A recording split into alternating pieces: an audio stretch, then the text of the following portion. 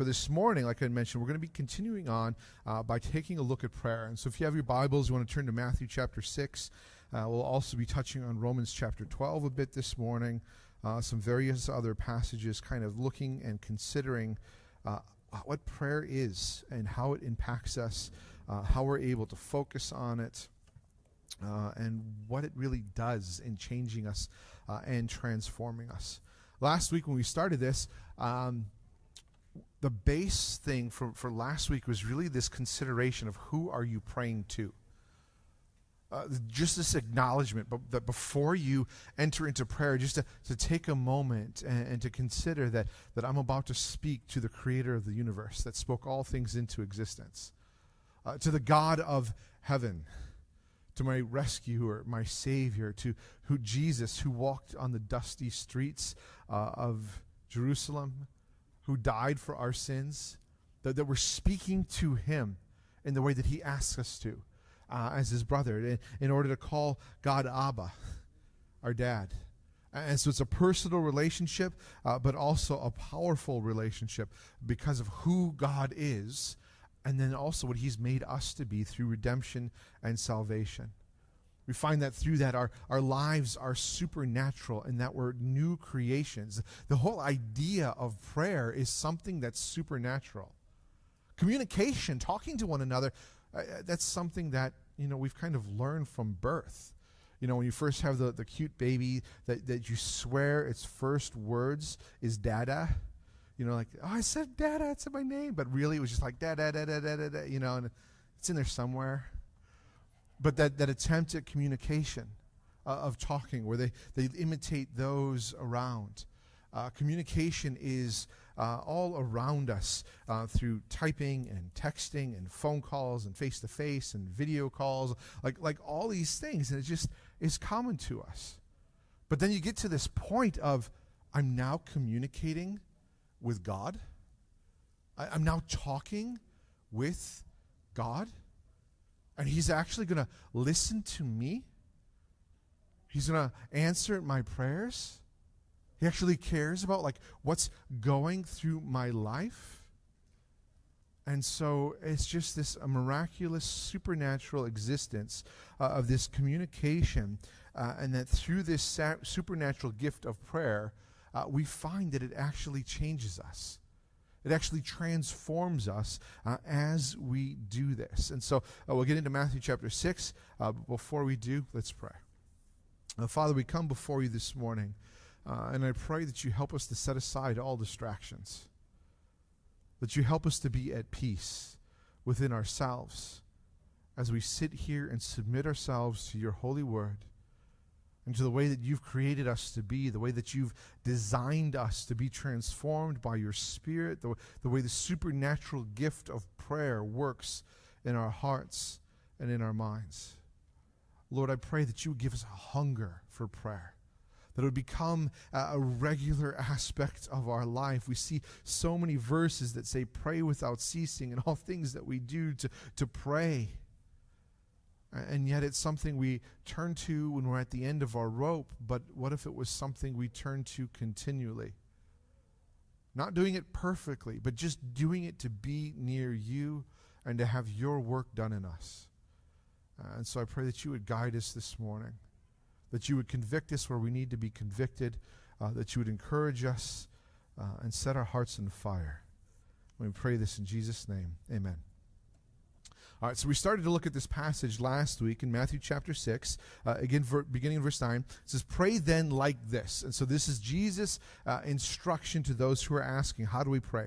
Our Father in heaven, hallowed be your name. Your kingdom come. Your will be done on earth as it is in heaven. Give us this day our daily bread, and forgive us our debts as we have also forgiven our debtors. Lead us not into temptation, but deliver us from evil. And so we began by looking at the first part. There's really two parts to this prayer. The first one is beginning of acknowledging who God is. And that's what we looked at last week. Hallowed be your name. You are God. You are Lord. You are holy. And I submit myself before you. That's the first part of this prayer. But the other aspect of this prayer really begins by acknowledging our place before him. By saying, hallowed be your name. We're declaring that you are Lord, but then also in that, I am your servant. Like, I humbly submit myself to you as Lord. Your kingdom come. Instead of saying, well, I want my kingdom, I want my ways, I want to build up my stuff. It is a setting aside of that and saying, I'd rather have your kingdom. I'd rather submit to your ways. And in this is a beginning of the renewal of our mind. And in that, practical outworking of Romans chapter 12. Verses 1 through 2. It's one of the memory verses that we kind of turn to. It starts in verse 1. Therefore, brothers and sisters, in the view of the mercies of God, I urge you to present your bodies as a living sacrifice, holy and pleasing to God. This is your true worship. And so just that first verse again is saying like our lives purchased by the blood of Christ, for those of us who have been redeemed, our sins forgiven, we have our hope anchored in all of eternity in heaven. For us who have been purchased by that blood, our bodies, our lives, our time, our strength, our energy, our passions are to be a living sacrifice, holy and pleasing to God. That our lives, again, are not our own, but rather something that's to be laid out for the glory of God, because we are a new creation. He's redeemed us and transformed us and given us a purpose anchored outside anything this world can offer. And in doing this, in verse 2, it says, do not be conformed to this age. Do not be conformed to the society around us, to the common goals and passions and pursuit of the world around us. Don't be conformed to what they place their hope in. We see the result of placing hope in politics and just the chaos that's in our country right now. We see the hope being placed in health and the fear that's been spreading this entire last year because of a pandemic that is coming across. Now, we need to be safe, we need to be wise, but our trust needs to be in Jesus Christ, and recognizing that if we're in Christ, death is only a vehicle that ushers us into the very presence of the kingdom himself. And so again, we live our lives as a sacrifice, laying it all out in order to worship, our true worship unto God. Not conforming to this age. In fact, that whole idea of our lives are not our own is opposite to what we see. There's so much out there that says, do what you love. Pursue what your passion is. Be who you want to be. And what we see Christ telling us is, follow me. Lay down your life.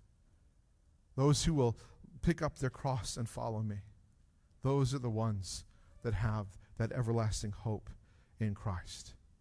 And so we do this, not conform to this age, but in verse 2 here, being transformed by the renewing of your mind, so that you may discern what the good, pleasing, and perfect will of God. The chapter, or verse 1 here and half of verse 2 is really calling us to what we are to be, living our lives as a sacrifice. That's our true worship. To live that way, to be not conformed to this age. That's what we're called to be through the blood of Christ and the work that he gave us through salvation and the calling to be ambassadors in this world, to be his followers, to be salt and light. This is what he's calling us to do. But in order to do this, it's saying be transformed by the renewing of your mind. This is where it gets difficult for us. Each one of us has our own walk with Christ. Some of us may have found salvation at a younger age. Others of us, it might be later on in life. Maybe we found salvation and then we've just been passive for a number of years, and we feel this stirring and desire to follow after God within us. And it's a really walking away from that mentality that conforms to this world that's difficult for us. Because when you think about who we are in Christ, we are new creations. A couple weeks ago, we looked at the church being supernatural, and we're called to be more than conquerors in this world, even if we face death. the fact that we carry around the light of God. Or just the simple truth that through salvation, God has chosen to adopt you as a son or daughter, and then to give you the power of the Holy Spirit to accomplish His will. How often do we live that way, according to that truth? That when we walk into a difficult situation, that we walk into it with full confidence of, if God is for me, who can be against me? That when we face temptations, that we're not sitting there saying, well, I'm just weak and it's only a matter of time before I fall into this and I just don't have the strength to resist it. Instead saying, no, more than conquerors. Or 1 Corinthians, it says there's no temptation that is not common to man, and God will provide a way of escape. That we can sit there and pray with authority. That we can do spiritual warfare. We don't live this way often or consistently. And I think the reason is this transforming of the mind has not happened fully yet. We have it in little spurts here as the grace of God empowers us in situations where we need Him because we can't accomplish it. But this transforming of the mind is this consistent walking away from the identity of the world, the goals and values of the world, the idea of strength or success, the definitions that the world puts on what a man or woman should be, a husband or father should be. It's walking away from that and walking more fully in the identity that Christ died to give you. And we need to transform our minds. It is walking away from that and accepting this truth. And it's a battle that we fight throughout the rest of our life here on earth. But I think here that prayer, and especially through looking at the Our Father prayer, that we begin to see that prayer itself transforms us. And so a practical outworking of Romans chapter 12, where it says, do not be conformed to this age, but be transformed by the renewing of your mind. I want to say that it's prayer that is a huge part of the renewing of our mind, of that transformation. Because it's acknowledging who God is and then who I am before Him. We're facing a situation in our life. What do I do? Which way do I go? Through prayer, we acknowledge, let your kingdom come. Not my will be done, but yours on earth as it is in heaven. So God, which one is according to your will and which one's just trying to build my own kingdom? Through that prayer, we begin to submit and have the renewing of our mind practically outwork in our day-to-day, moment-by-moment situations that we face. And as we do this, our minds are transformed. As we do this, we begin to discern what is the good, pleasing, and perfect will of God. In fact, that's the next part in Matthew 6. Your will be done on earth as it is in heaven. And so through this prayer, it's a choice of saying, God, what is your will? We look through the Word and we understand much of that, but there's also the leading of the Holy Spirit that we seek and what He calls us to do. But it's also through that prayer that we are setting down our desires. We're submitting our lives to the will of the Heavenly Father. And it might be in circumstances that we do not understand. We do not know what He's doing in the current moment. We may find ourselves in life where it is confusing, or the situation with our job or the security that we thought that we had in certain things has been shaking. It's very much the last year that we've been through. God, what's going on with this? Why are we going through this? What are you doing in it?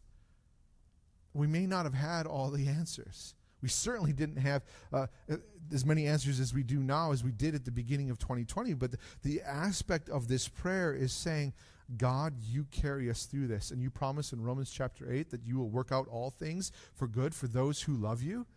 And so, God, we know that you're going to use this year, coronavirus, the political season that we've been going through, anything that we might face in 2021. You will use this for our good because we love you. Now, we may not know what that good is.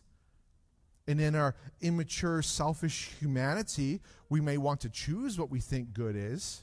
Oh, just let there be peace. Let it be the president that I want it to be.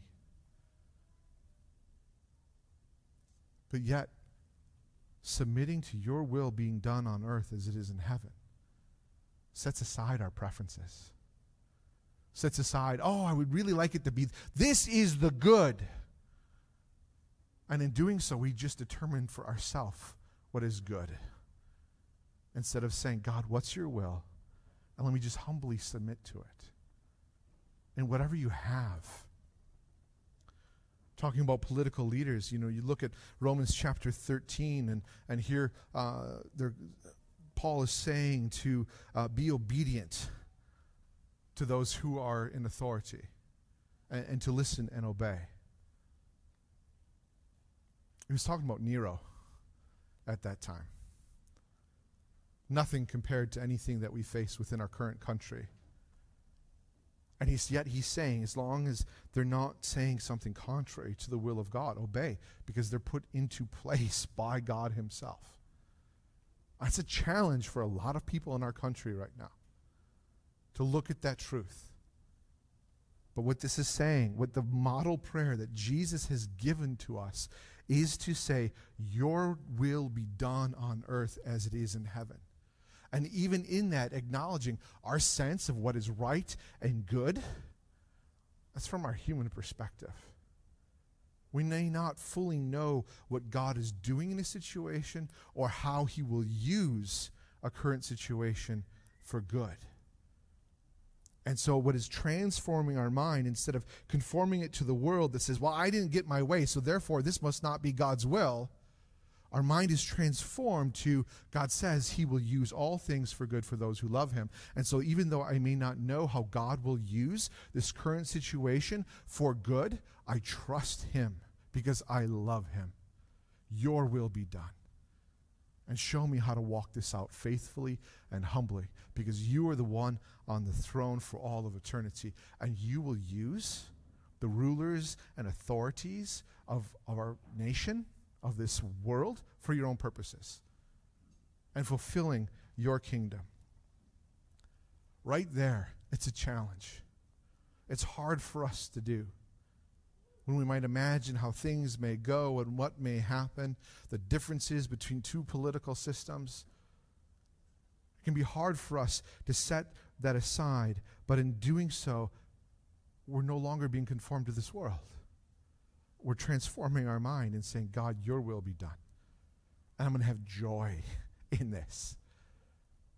Because James says to have joy in all trials. 1 Peter says it's a refining aspect of our faith.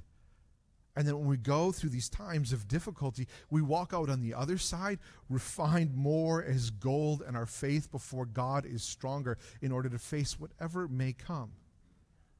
But it's a choice to be transformed, and through prayer and saying to God, I don't understand exactly what is happening right now, but Lord, I trust you. Show me how to be salt and light in the world. We're allowing him to work in our minds. We're allowing him to transform us, to use us for his will, for his purposes, instead of our own. It may not be pleasant for us. It may mean persecution for us. It may mean death for us. It certainly does for brothers and sisters in other aspects of our world. But Jesus himself set the example on the night that he was betrayed in Luke chapter 22, where they left dinner after communion was established. And they go to the Garden of Gethsemane. And he knows that Judas is about to come and betray him.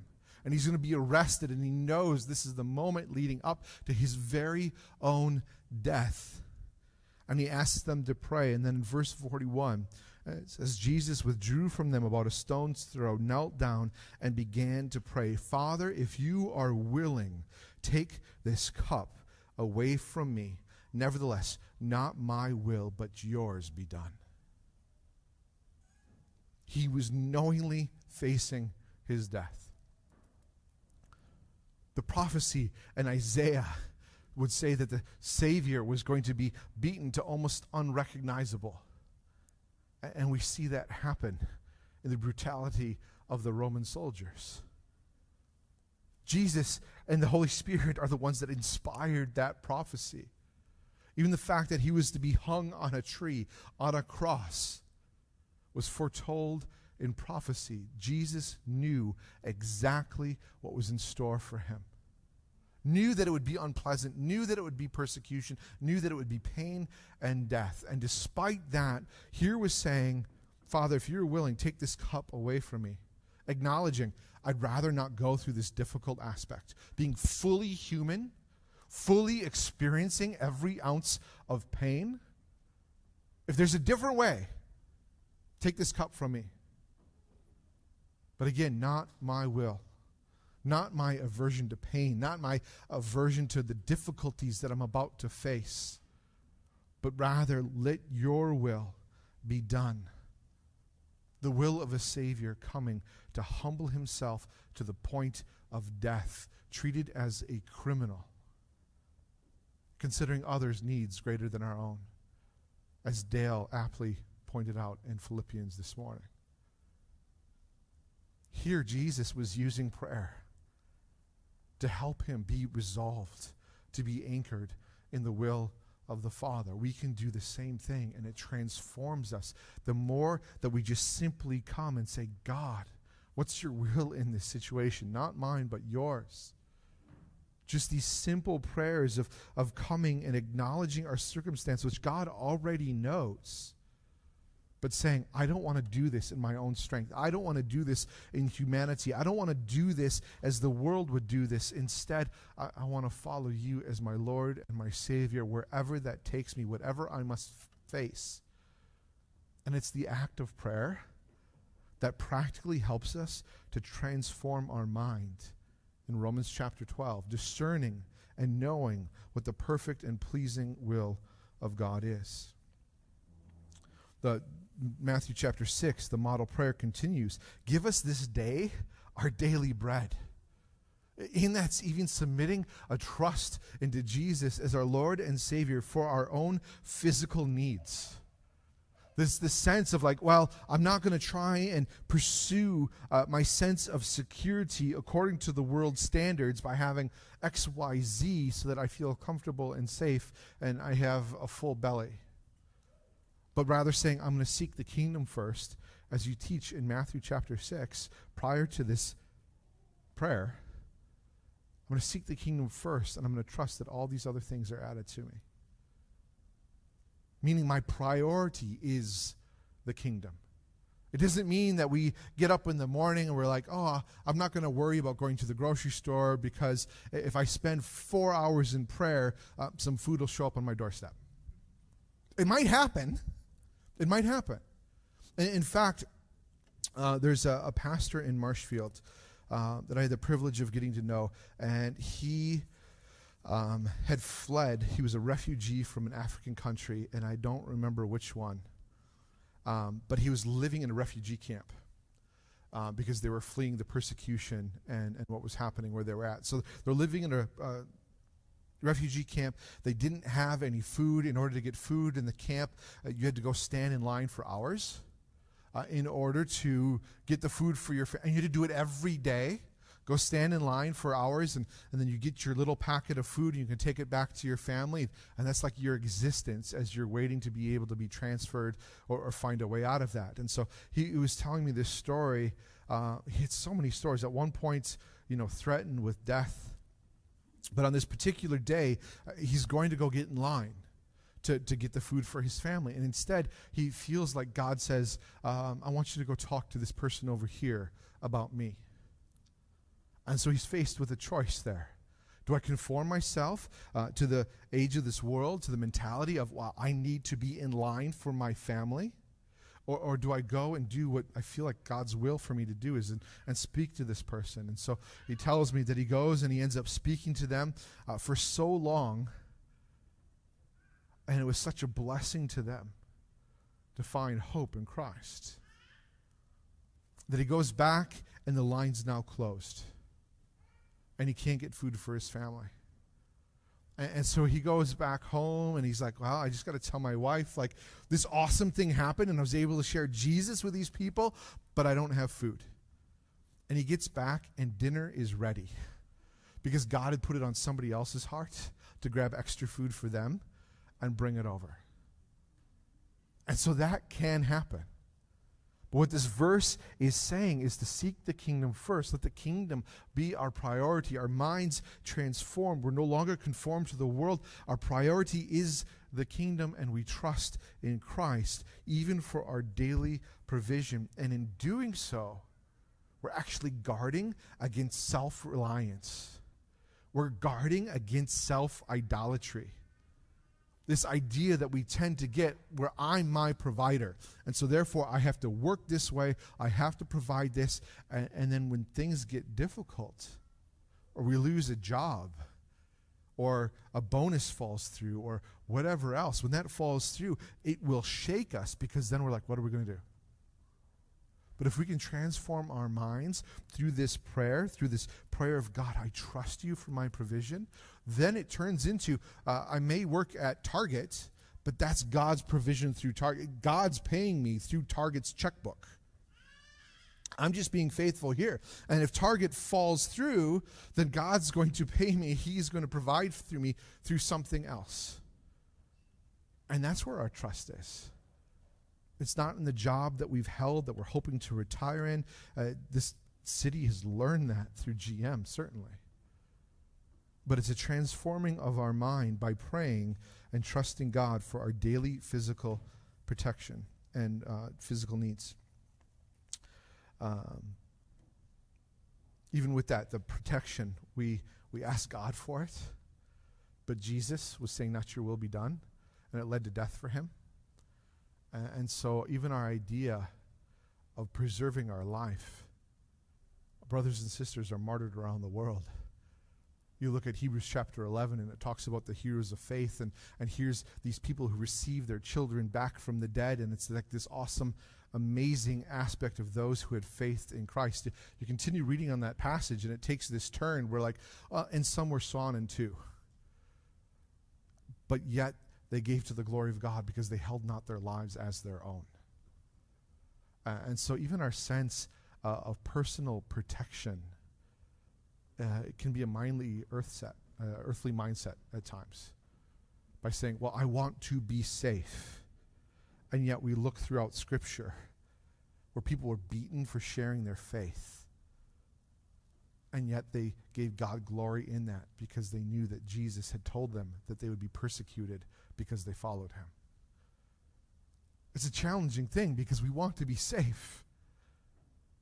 We don't like the idea of there being personal harm done to us. But yet Jesus has said, you are not of this world as I am not of this world, and they will hate you because you follow me. And so it's a transforming of our mind that is this acknowledgement to God, your will be done, not my own. Let me not be so anchored to this world that because of fear, I deny Jesus or I deny the kingdom or I stop seeking the kingdom first. Prayer helps us to acknowledge that, to pray that way, to submit to the will of God so that when the circumstances do come, we are rooted in prayer and a personal relationship with Jesus so that we walk in faith regardless of what happens. Prayer in Matthew 6 continues, forgive us our debts as we have forgiven our debtors. In this, it is acknowledgement of our spiritual need of God's forgiveness. We're acknowledging you are the Lord. You're the one that I've sinned against, and yet you have forgiven me. Even though I haven't done anything to deserve it, it's an acknowledgement of who he is, and again, our own humble place before him that helps us to be anchored in the kingdom instead of this world. It also helps us to forgive our debtors. Matthew chapter 6, verses 14 and 15, for if you forgive others their offenses, your heavenly Father will forgive you as well. But if you don't forgive others, your Father will not forgive your offenses. That's a hard passage. But it's a truth that we need to press into and understand. It doesn't mean that if somebody has abused us or damaged us or has done something so terrible to us that we pretend as though it never happened. But it is a forgiveness and giving up of our sense of right for retribution and vengeance. To say, they did this to me, and so therefore I deserve to get some sense of justice right here and right now, or vengeance, or I'm going to treat them in a way that is not Christ-like because that's what they deserve. But here, what it's saying is we have been forgiven by God, even though we didn't deserve. We did no good to be deserved to be forgiven by God. And he has forgiven us, and we are no longer set up for vengeance because we are sinners and rebels to God, but rather now we're considered to be adopted into his family. And so in this, it is a transformation from the worldly mindset that holds on to grudges, that holds on to wrongs, that says, I deserve retribution, I deserve this in this life. And instead it goes on to saying, I let it go.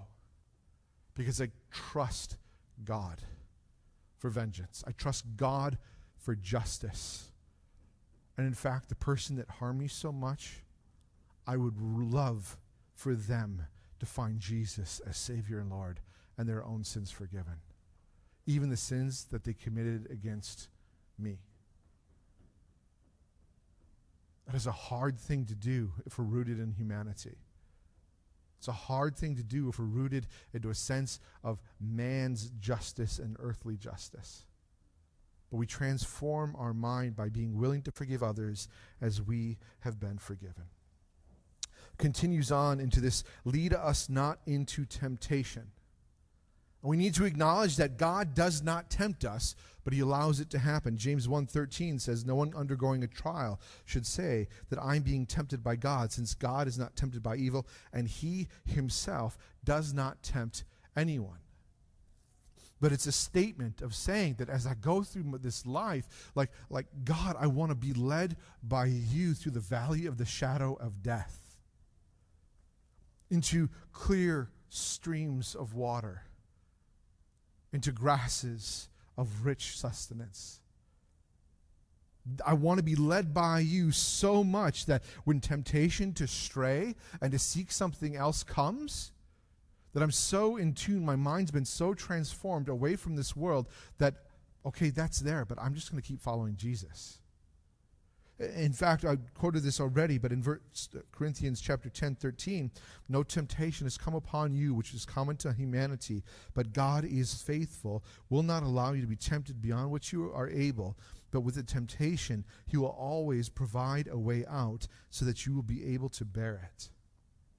And again, it's that sense of our mind being transformed. Conformed to the world says, well, here's this temptation, and I'm weak, and I can only resist it so long before I'm drawn to it like a moth to the flame. Our minds transformed by this is saying, God, I want to follow you so much. I want to seek the kingdom first so much that all of my joys, all of my identity, all of my passions are anchored and rooted in the kingdom and a love for Christ, so that when this comes up, I may be drawn to it, but my desire is to follow Christ even stronger. And we find the way of escape through following after him. And then to be delivered from evil. Again, it's this acknowledgement. We do not have the strength ourselves. It's this humble acknowledgement of our place before God that says, I can't do this on my own. I need you to deliver me from evil. I need you to give me the strength and the escape for temptation. I need you to help transform my mind so that I no longer conform to this world. It is looking to the transformational power of the Holy Spirit through salvation and then the ongoing sanctification as the Spirit works within us. Now, all these things are an acknowledgement of this new nature of our lives, that we live a supernatural existence. Ephesians 2 says that even as we're here in this room, we're seated in the heavenly realms with Christ Jesus right now. That's a hard thing to grasp, right? Like you got those wood chairs under your butts. I got this creaky stage underneath me. Got this ache in my shoulder from the other day. Whatever else you might be feeling. But to think that right now, Jesus says we're seated with him in heavenly realms. When you wake up in the morning, when you go to your job, when you're at home with your family, when you're facing temptation, when you're having a conversation with people who have put so much trust in the world that they are shaken through the things that have been happening politically.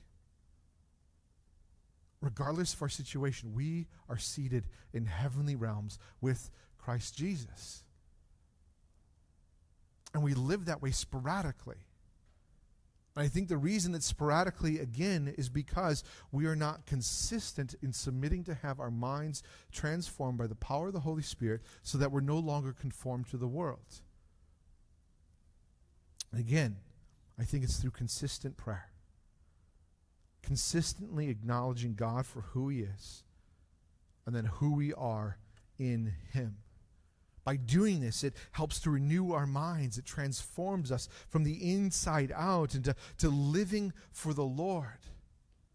This is where Romans chapter 12, verse 1 again says, in the view of the mercies of God, I urge you to present your bodies as a living sacrifice, holy and pleasing to God, for this is your true worship. Do not be conformed to the age. Be transformed by the renewing of your mind, so that you may discern what is the good, pleasing, and perfect will of God. We're to live in a way that isn't earthly, because we're not part of this world. We've been radically transformed. Now, this aspect of prayer at times, especially if it's something that you are not comfortable with. We all come from different backgrounds. We all come from different beliefs. For some people, their only prayer is the Our Father prayer, or ritualized prayers that are said, say this one for this situation. Say this one to this saint for this situation. For some of us, we only pray when we find ourselves in a very deep need. And at that point, our only prayer is, God, help me. I don't know what to do. Those are good prayers. But what he's teaching here in Matthew chapter 6, again, we talked about it last week, just this aspect of our Father, our Dad. And if you have a hard time relating to God as Dad, I encourage you to listen to last week again. Because that aspect of that intimacy that he desires with us, that ability to go to him in just an innocent and sweet and humble, childlike way, that's what prayer is meant to be. When our kids come to us and they want something, do we ask for them to say it in a specified, ritualistic, formal way? Please, Father, might I have a cookie? I'm sorry, you can't use might. You need to say may, so no. We don't do that. We don't have an expectation. We want our children to come to us with whatever it is, regardless of their age. If they feel difficult, if they feel shame, if they're going through a difficult time as a teenager, and they're like, well, what do I do in this situation? As parents, our desire is to have a relationship to them at the point where they can come and say, you know what? I'm in a mess right now. I don't know what to do. I don't know. I hope you don't think poorly of me, but here, I wrecked the car. I did this. I did that. As parents, our desire out of love is just to have that relationship and say, okay, let's work through this. It's the same thing with God. He already knows where you're at in your life. If you feel ashamed to go to him, he already knows why you feel ashamed. And he already died on the cross so that you wouldn't bear that shame anymore, because he bore it for you.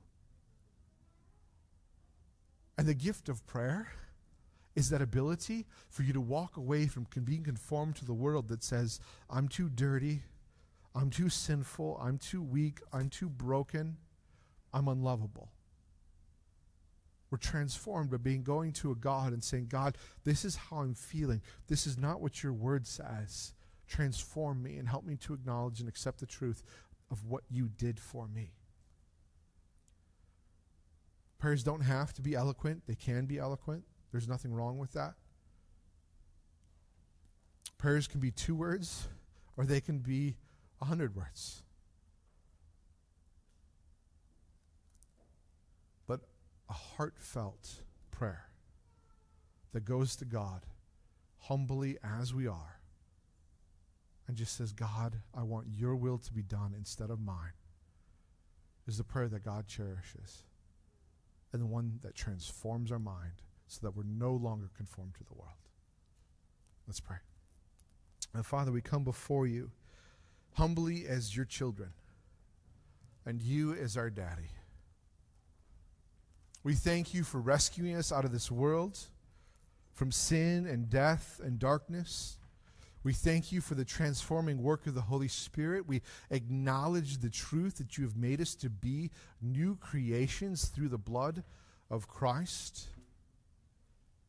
And we humbly ask forgiveness for when we do not consistently live that way. And knowing your character, your forgiveness, and your love, we trust in your mercy and your continued work in our hearts and our minds.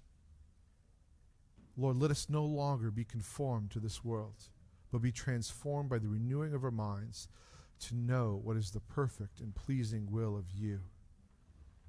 And help us to humbly submit to that in all things, to seek first the kingdom of heaven, and trusting that all these other things will be added. That when we do not know what this year will hold before us, we know that you will use it for good. It may not be our definition of good. It may not be what we would prefer to go through, and it may not be comfortable for us. But Lord, we know that your will not return void, that it will not be thwarted, and that your will is perfect, holy, just, and good, and in that we trust. And we trust it because of your Son who died for us and bought us out of this world. And in his name, in Jesus' name, we pray. Amen.